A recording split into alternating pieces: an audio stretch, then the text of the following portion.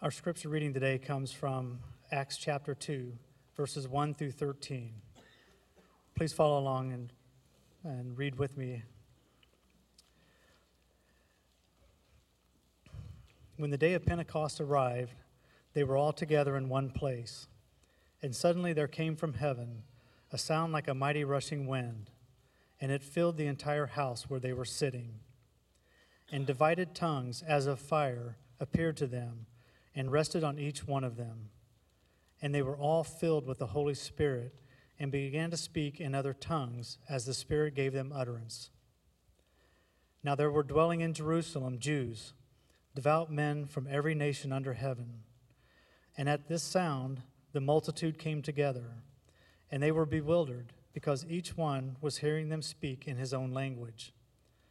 They were amazed and astonished, saying, "Are not all of these who are speaking Galileans?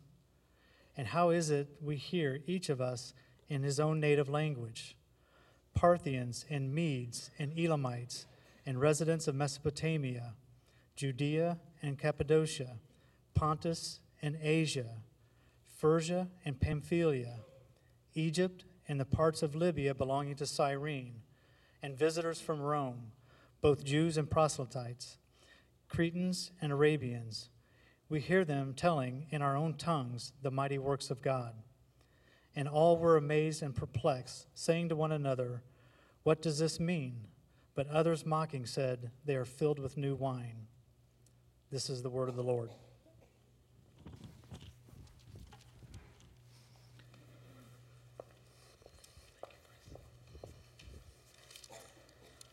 Well, good morning, and many thanks to those who assisted with the teens lock-in on Friday night. I think there was 20-some teens and then a whole slew of volunteers. You have permission to sleep during the service, but apart from that, there's no other permission slips granted. Let's go to the Lord in prayer. Father, we come to you this morning, and we thank you for your word. Lord, we thank you that indeed amazing grace that has been lavished on us, and the opportunity to know that those of us who've placed our faith in you, that we will be with you 10,000 plus 10,000 and on, and will go in your midst. Lord, we pray that you would just help us to be faithful to the task that you've given, and as we're reminded here in Acts chapter 2, you've given us an incredible resource, that is the Holy Spirit. Guide us as we go to the text today, Lord, and we thank you that today is also sanctity of human life. And we pray for those that are on the forefront of pushing and promoting and securing legislation, etc., that would protect the unborn. And Lord, we pray as well for those that have passed into your presence, and we thank you for Al George, and we pray for the families they continue to mourn and the gospel to go forth there. Now, Lord, guide us as we go to the text. In Jesus' name, amen. Well, if you would, turn to Acts chapter 2. That is where we are this morning, Acts chapter 2, verse 1. If you've just joined us, we're moving through the book of Acts. I'm excited about our journey in this. This recipe has ranked among America's most valuable trade secrets. Keeping the elusive mix of 11 herbs and spices under wraps has been paramount. Not to mention it's a great marketing tool, but we won't go there. In 2008, this Louisville, Kentucky-based company used a Brink armored truck and a briefcase marked Top Secret and made it a big show of beefing up security at the vault containing the original handwritten recipe. In other words, the recipe may not be obtained through sticky fingers, but it certainly is finger-licking good. And you know the recipe. That is Kentucky Fried Chicken's original, right? Well, this morning, we're going to look at the recipe of what it takes to birth a church. And it's very simple. It's one key ingredient, and we're going to see here 120 followers of Jesus that it takes to birth a church. And let's look at the text. It states, "Now when the day of Pentecost had come." Pentecost was held as a Jewish festival. There were several of them This is one of three key festivals because it was required in the Old Testament to make a pilgrimage. And we'll talk a little bit more on that in a minute. But Pentecost occurred after the Feast of First Fruits, 50 days after Passover. And for many Jews, this festival was a symbol of the celebration of giving of the law, which is key. It will become, for the believers, this early church, it will become the celebration of giving the Holy Spirit. Let me just give you a little timeline here. Jesus resurrects. He then appears for 40 days where he will ascend, and that's in Acts chapter 1. And Jesus told them, in a few days, I will send the Spirit to you. That's actually 10 days. That gets us to Pentecost. Holy Spirit comes, and that leads us into the church age. And so this is a vital time frame. And in fact, if you look at the Jewish festivals, the church reshapes them. Passover becomes the death of Jesus as the Lamb of God. They would argue it, and I would argue it points to that. The Feast of First Fruits pictures his resurrection from the dead, and Pentecost is the giving of the Spirit. The Feast of First Fruits occurred the day after the Sabbath, after Passover on a Sunday, because remember, the Sabbath for the Jew is Saturday. It's the holy day. You know, I mentioned this before going to Israel. It's a real bummer because Friday is for the Muslims, Saturday is for the Jews, and Sunday is for the Christians. And so those 3 days, you got to navigate as a tourist what you're going to see, whether it's open or closed. But here we see in 1 Corinthians 15, it says, Christ became the first fruits of them that slept, and indicating this is a Sunday that they celebrate. Pentecost will also be on a Sunday because it's 7 weeks plus 1, and so consequently the first day of the week serves Sunday, in which believers gather to celebrate the resurrection, to recognize the birth of the church and the coming of the Spirit. So this event is significant. It's huge. And remember, Acts is that pivotal book for the entire New Testament. And so the text tells us that they've all come together. Who's they all? Well, I think that goes back to the 120 that we see in chapter 1, verse 15. And so they're all gathered. There's the 11. Now Matthias is put into the mix. Now we got 12 again. You got Mary. You've got the brothers of Jesus. And they've all gathered. And that's key because in Acts 26:26, it states, this was not done in a corner. This is public. I was thinking about this as I read Acts, as I read this passage. Christianity is definitely not a dead religion. You see that in this book. Christianity is not a social event. It wasn't reserved for Christmas or Passover, Easter, funerals. No, it's not an impersonal religion. It's very personal. It's communal. That's why they're gathered together. And Christianity defies all understanding. We talked about this last week. It's only by the 300 years from the birth of the church, Christianity becomes the state religion of Rome, the entire Roman Empire. How can that happen? I mean, but a miracle. It's a marvel. I mean, think about this. Satan he is, and will continue to target the church. People have misunderstood, preach error, walked in sin, become indifferent. Interesting, a recent Associated Press gave out a research poll, and it showed that 30% of Americans now do not identify, they identify themselves as non-religious. What's more alarming is 43% of ages 18 to 29 identify as non-religious. Non-religious. They don't have anything to do with religion. Forget Christianity. Satan is doing a very fine job of undermining the church. However, let me also state as well, we know that there were almost 6,000 martyrs in the church last year alone. 90% of them were Nigerians. 100 of them were massacred on Christmas Day. Why is there still a church? Well, the answer is very simple. What we're going to see in this text, God has sent and continues to fill the church with the Holy Spirit to guide, to direct, to empower. Vance Havner made the statement, he's correct. We are not going to move this world by criticism of it nor conformity to it, but by the combustion within our lives that are ignited by the Spirit of God. Wow. And so there, if you're following along in your notes, there's the first point is while the coming of the Holy Spirit on that Pentecost was a once-for-all event, it will not be replaced. It doesn't mean that the Spirit still isn't involved in the church. Leads me a little to a side note, because there's words that are often thrown out with the Holy Spirit, being baptized in the Spirit, sealed with the Spirit, filled with the Spirit. What do all of these mean? How does this fit with what we're going to look at here in this text? If we trust Christ as our Savior, we're baptized in the Spirit. This happens at conversion. It happens here at the birth of the church, but subsequent individuals who place their faith in Christ, we're going to see this time and time again in the book of Acts. They are baptized by the Spirit. 1 Corinthians 12 says the baptism of the Spirit who makes us members of the body of Christ. Now, not to confuse that with water baptism. That's a literal thing that we do to identify that we are Christ followers. But the figurative sense of the baptism of the Spirit, that occurs when we've accepted Christ. We're never commanded to pray, Lord, baptize me in the Spirit. Nor are we even commanded to pray, seal me with the Spirit. Those occur when we've placed our faith in Jesus. The sealing, Ephesians 1, and when you heard the word of truth, Paul says, that is the gospel of your salvation. When you believed in Christ, you were marked with the seal of the promised Holy Spirit, who is the down payment of your inheritance. It's a security. It's a marker. You are his.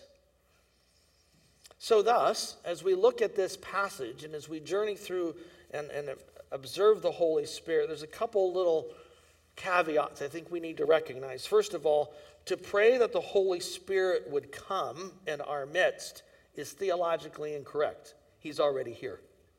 He dwells within all of us who know Christ as our Savior. To pray for another Pentecost is also problematic. I would argue we would not ask for another Pentecost as we wouldn't ask for another Calvary.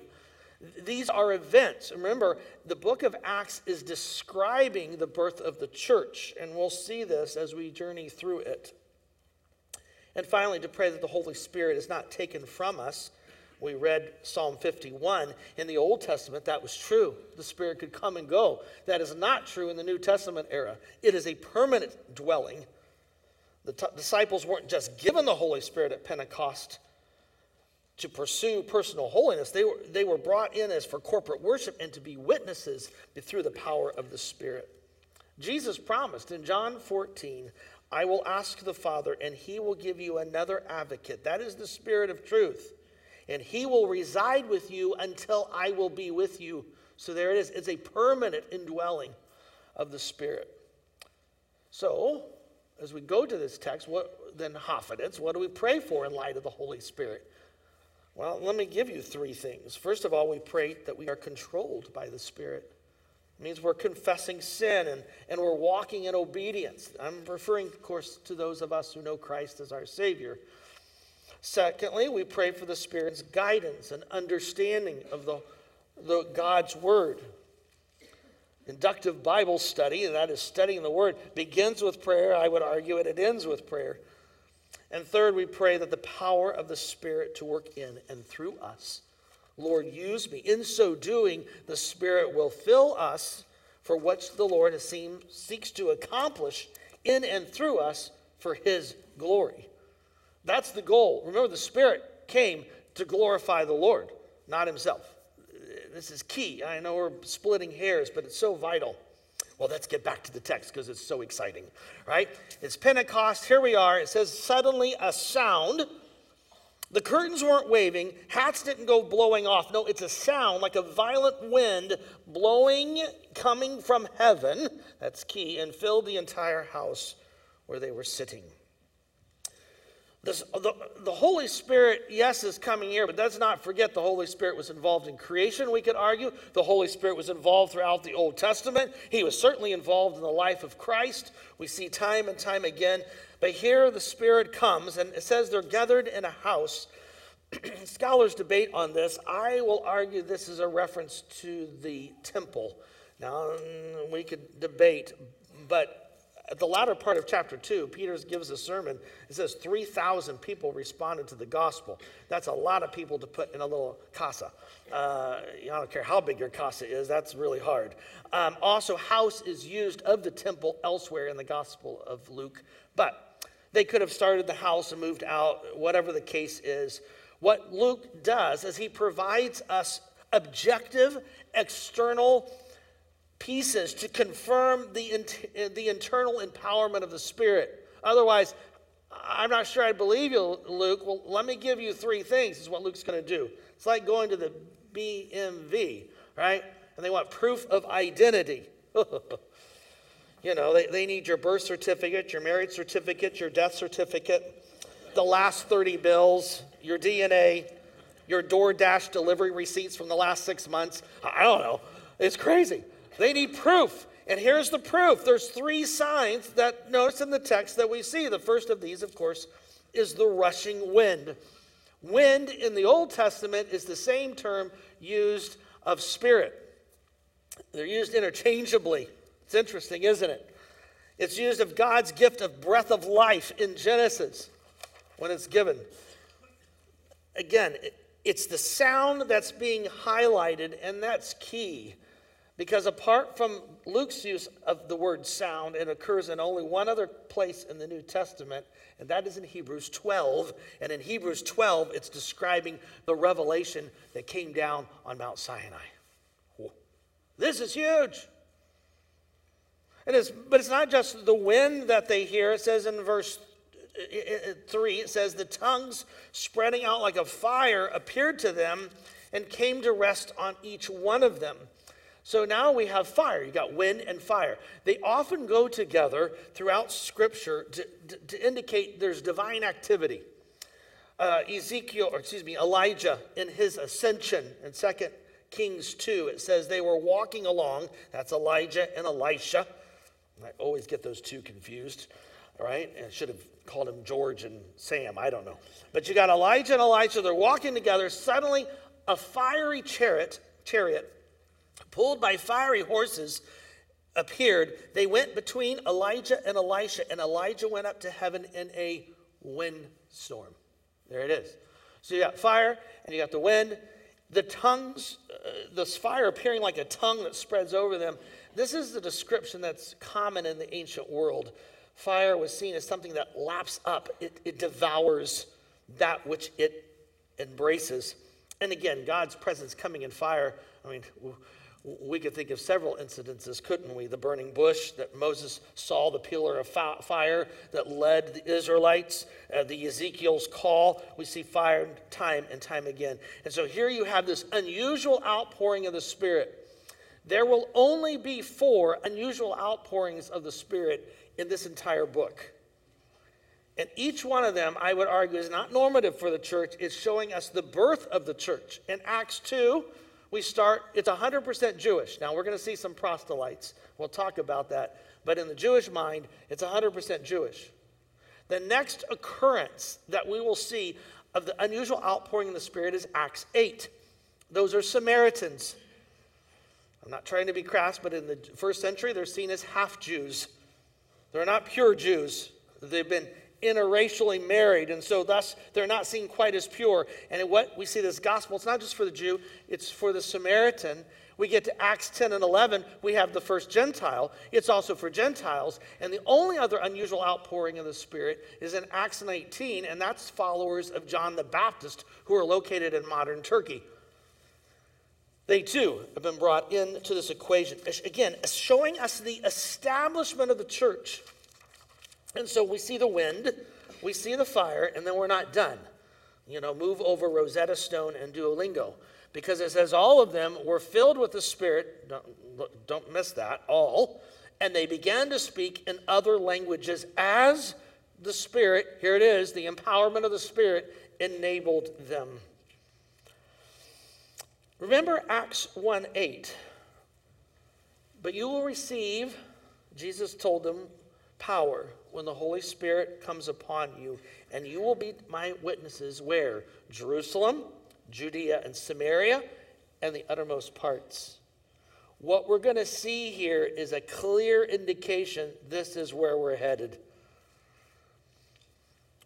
You say, well, I don't know if that would be successful, being called to be witnesses. How do we know this will happen, that the gospel will receive to the ends of the earth? Why? Because it's successful because the Lord has commissioned it.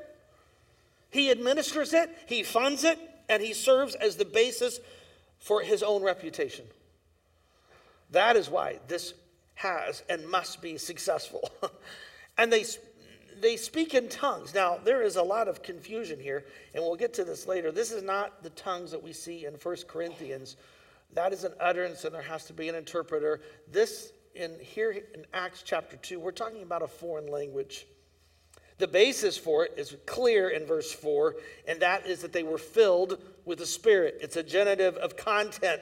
It's what embraces them. It grants them the power, the witness. We will see several times in the book of Acts the filling of the Holy Spirit. The phrase will occur in Acts chapter 4 when Peter addresses the crowd. It will occur in 6:3 when there are those that are called to help the widows. And it will occur in 9:17 when Paul is commissioned to be an apostle to the Gentiles. And so here you see not only the baptism of the Spirit, that is, it's placed upon them, dwelling, but also you see the filling that occurs, and again, at several other times in the text. As I look at this is there in your notes. Throughout history, the living God has acted, intervening in our helpless and sin-tainted world for his glory. But think about it. If God didn't intervene, there is no hope. There is no hope found in ourselves. Thank the Lord, he didn't say, just go be witnesses. Hope you can do that. No. Because I'm going to give you the Spirit to go before you, O church. It is God who created time. It is God who acts in and outside of time. And it's God who will be there at the end of time. I was thinking through Scripture. Think of creation. In the beginning, God created the heavens and the earth. He's our creator. Or Moses in the burning bush, where the Lord declares, I am God. He is our living and holy God. The Israelites at the Red Sea, when the Egyptians are coming in fast and furious and things don't look good, the Lord shall fight for you, he declares, and you remain still. Be quiet. Let me deal with this. He is our defender. He's our warrior. Elijah facing those prophets of Baal on Mount Carmel. And God brings down fire and laps up the altar that Elijah has poured water over. He says, the Israelites declared, the Lord is the true God. The Lord is the true God. He is our almighty and all-powerful one. Nehemiah completed the construction of the walls of Jerusalem in 52 days. And the text tells us all knew that God had intervened. He is our sustainer. He is our provider. Then there's Shadrach, Meshach, and Abednego surviving the fiery furnace. And King Nebuchadnezzar declares of the Lord, how great are his signs, how mighty are his wonders. He is our miracle worker. At the birth of John the Baptist, his elderly father, Zechariah, declared, blessed be the Lord God Israel, because he's come to help and redeem his people. He's our Redeemer. And when we were dead in sin, rebellious against a holy God, Ephesians 2:4 declares, but God, being rich in mercy because of his great love with us, provide us a means of salvation. He is our gracious and merciful Savior. But God, time and time again, and we get to Acts 2 and we see the power of God coming upon believers here as the church is being birthed. And we're told in the text that there were devout Jews from every nation. Of course they're devout. They've made the pilgrimage here all the way down to Jerusalem or up to Jerusalem so that they could worship the Lord. It says from every nation. It's a bit hyperbole, no doubt, but what it's saying is symbolic of all lands. Most scholars believe what we're talking about are Jews of the diaspora or the scattered Jews. And you look at these these 15 towns or people groups that we're going to look at in a minute, they're all large pockets of Jews in the first century where they live. And we'll see that. I mean, for Rome, for instance, had over 50,000 Jews in the first century. But why Pentecost? Why is, again, this so key? Why would we have so many people at Pentecost? In fact, according to Jewish writers from the first century, there were more Jews at Pentecost than there was at Passover. Reason being, to travel, Passover is earlier in the year. It's more difficult to travel. But also, those who made perhaps a once-in-a-lifetime journey, they'd often come for Pentecost and they'd stay all the way through. They'd come for Passover and stay all the way through for Pentecost. It was only 7 weeks. What a vacation, right? Here we go. So they would stay here, they would dwell here and reside in Jerusalem for this event. Let me just show you again the text that we looked at, because this is going to come through loud and clear as we look at this scene. The Holy Spirit is promised to them, the apostles, and that is, of course, you could put the church age, that really should call the church age, because when the Spirit comes, the church is birthed. But it's an indication, I would argue, what we're going to see here, this gospel is going to go to all people. If you jump to verse 9 in this scene, again, you will see 15 various peoples and lands. In fact, if you look at this list that we go through, let me just show you this next slide. You will see this scattering. The list will begin in the east, all the way over past Iran, modern Iran, all the way down to Mesopotamia. Then the list will go, interestingly, north to modern Turkey. Then it jumps down south to northern Africa, and then it will go west. And in fact, if you look at the last line of this list, it goes back to Rome. That's where this gospel is headed. That's where Paul will be imprisoned by the end of this book. And what it shows us, all 4 points of the compass, with Jerusalem being in the center, are given. I'm reminded of a couple Old Testament texts. Isaiah 11:12 says, God will raise a signal for the nations, and will assemble the banished of Israel and gather the dispersed of Judah from the 4 corners of the earth. And Isaiah 43 says, fear not, for I am with you. I will bring your offspring from the east, from the west. I will go to the north. I will go to the south. I will bring my sons from afar and my daughters to the ends of the earth. Referring obviously to the kingdom that comes, but what you see in Acts is a foreshadow to all that is going to take place. Verse 11 mentions that there are not only Jews here, but there's proselytes, and proselytes that's a Gentile who had received circumcision, if they're a male, and they've gone through the purification rites and have offered sacrifice, and so they are not only God fears, they're beyond that. They are seen thus as ones brought into the fold. In the first century, more women were proselytes than men, but I guess that makes sense. We won't go there, but yes. You can see the language is understood. It's mentioned in verse 6. It's mentioned in verse 11 that they understand what is being pronounced. In fact, the text tells us, look at verse 11, we hear them speaking in our own language. A better rendering of that word would be dialect.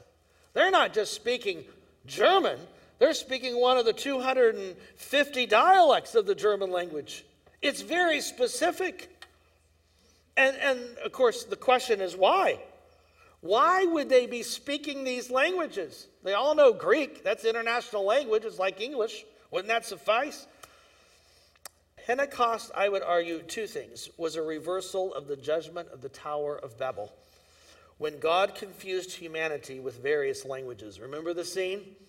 We're going to build this tower to God. We're going to be like God. We're going to be united, humanity says. And God says, I don't think so. And so he strikes them with foreign languages. It was great, created another department for the university. But you got Spanish and Chinese, and the list goes on, the various languages. In fact, Jewish tradition tells us, Jewish tradition at the time of the New Testament envisions in the end there will be a reversal of Babel. one of the Dead Sea Scrolls, the War Scroll, as well as the Testament of Judah. The Testament of Judah says, you will be one people of the Lord with one language, and all people shall glorify the Lord together. And there's even further evidence of this, because it says they are confused over this, and that is the same word used, a Greek translation, in Genesis 11 for the word Babel. So in one way, Pentecost reverses the curse that occurred in the Old Testament. I mean, think about it. The building of Babel was an act of rebellion. Pentecost was a ministry of humble submission to God. Humanity in the Old Testament came together to be like God under the time of Babel, but at Pentecost, humanity will be reached in order to glorify God. And God's judgment scattered humanity. The coming of the Spirit unites believers. I love Warren Wiersbe's comment. He says, the Tower of Babel was a scheme designed to praise men and make a name for men, but Pentecost brought praise to God. End of story. So in many ways, that's what we see here going on. But there's a second, and I think this fits with the overarching theme of the book, Acts 1:8, and that is we have a gospel that is for all people. It's not confined to the Jews in Jerusalem. Remember, this message is to begin, taken to the ends of the earth. One scholar writes, the Spirit of Christ is the spirit of missions, and the nearer we get to him, the more intensely missionary-minded we become. Might I say that a believer who isn't busy sharing their faith and concerned for the lost, I'm going to be very bold, but I would argue they need to evaluate how they're walking in the Spirit. I feel that in many ways the church, big C, not little c, all right? Big C, the church, many within the church love their seclusion in the comfortable, well-lit room, forgetting that we're to have the blinds open and we're to go forth with the light. And that's the case here. And you're going to see this is a problem for the early church. They got we'll be a missionary to Jerusalem. It's wonderful. And what does the Lord have to do? He has to turn up the heat and spread it. And then same problem. He turns up the heat again, and the gospel goes out. And I love what they declare, these disciples, in Pig Latin or whatever language they're speaking. Notice what it says. They were all speaking in one language, verse 11, about what? The great deeds God has done. The great deeds. I mean, that's the role of the Spirit, is to glorify the Lord and Christ and point ourselves to him. It's what this same phrase is used at the triumphal entry when the disciples were taking off their cloaks, saying, this is the King, the one that has been promised to us. Mighty deeds is what Luke's first volume is all about. In your notes, I stated the work of the Lord is often met with confusion, amazement, and even mockery. And yet those that are filled with the Holy Spirit, there will be a response of praise. Ephesians 5:17 says, be filled with the Spirit. And then 18 through 20 says, let's give praise to the Lord. This isn't about us. This is exciting. And that's what we see here. I mean, this is one huge praise service. I love it. They didn't have Ben to lead them in worship, but they handled it. It's good. Notice the text, 6-7, as well as 12. We see this one response, and that is of confusion. That one term, there's several terms that occur here. One can be translated more of a surprise. It's used, and there's also one of wonder, which is used of response from crowds to what Jesus performs.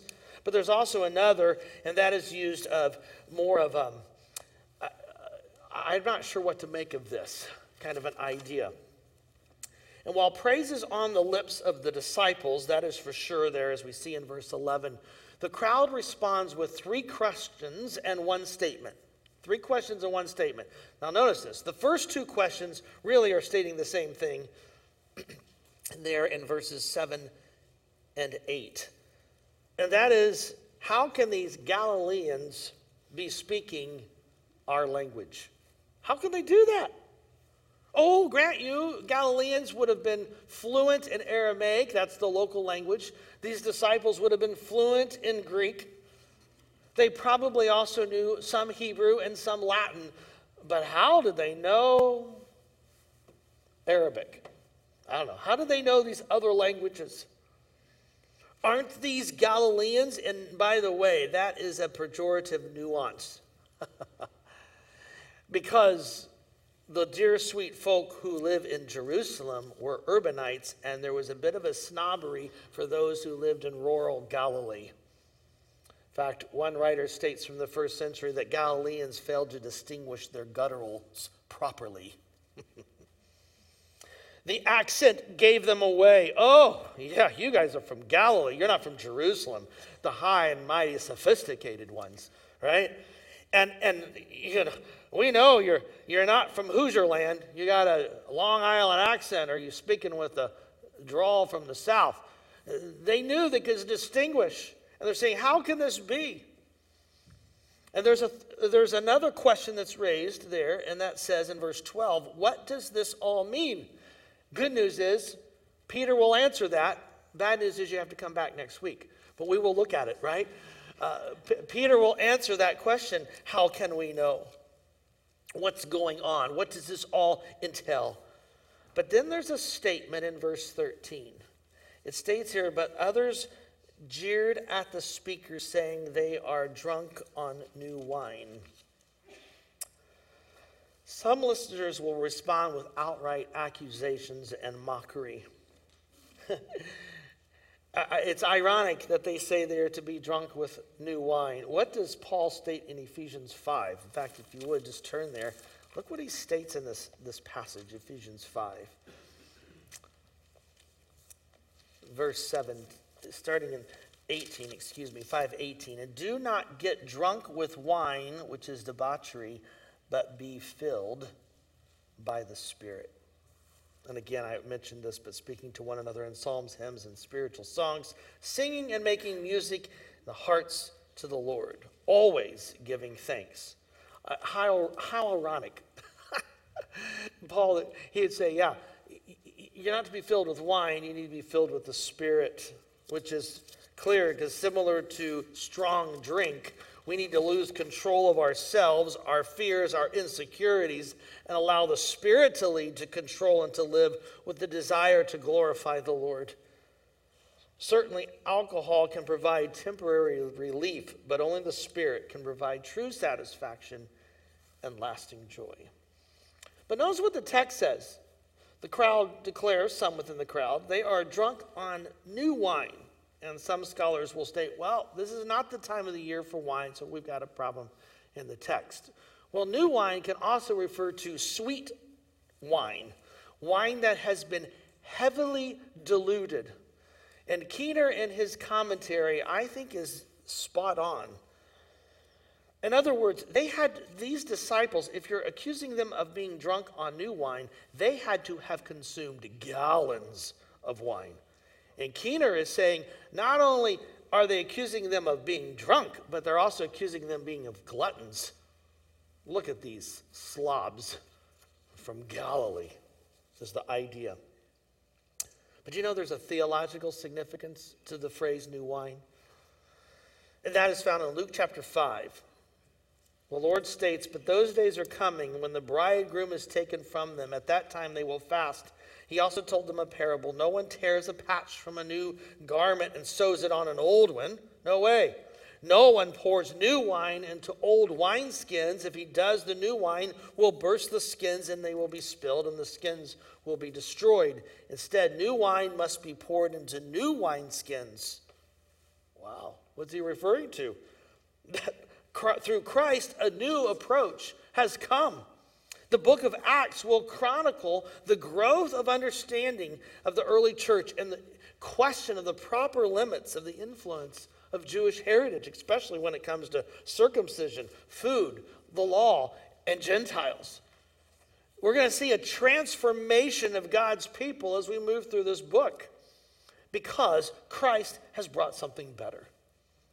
Hebrews 8 states, but now Christ has obtained a superior ministry. since the covenant that he mediates is also better and is enacted on better promises. And so the crowd is confused. The crowd has a variety of responses, but the disciples, filled with the Spirit, give praise to God. And praise the Lord, right? The recipe for the birth of the church was not locked in a vault. But as the Lord promised, he sent his Holy Spirit to indwell among his people, to mark those who are his. And he continues to do so. Just as he guided and comforted them, he does to us as followers of Christ, to empower to fulfill the work he has for each one of us, so that we can also join those disciples and say, praise to the Lord, for indeed great things he has done. Father, we come to you and we thank you for your word. And in it we read of the power of the Spirit, who plays a vital role in the life of believers.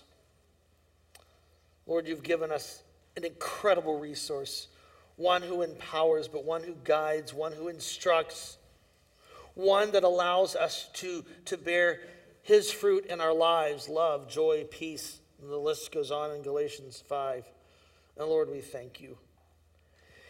And this outpouring of the Spirit here in Acts 2 and the establishment of the church, and next week we'll look at Peter's sermon and the response of 3,000 individuals coming to know you.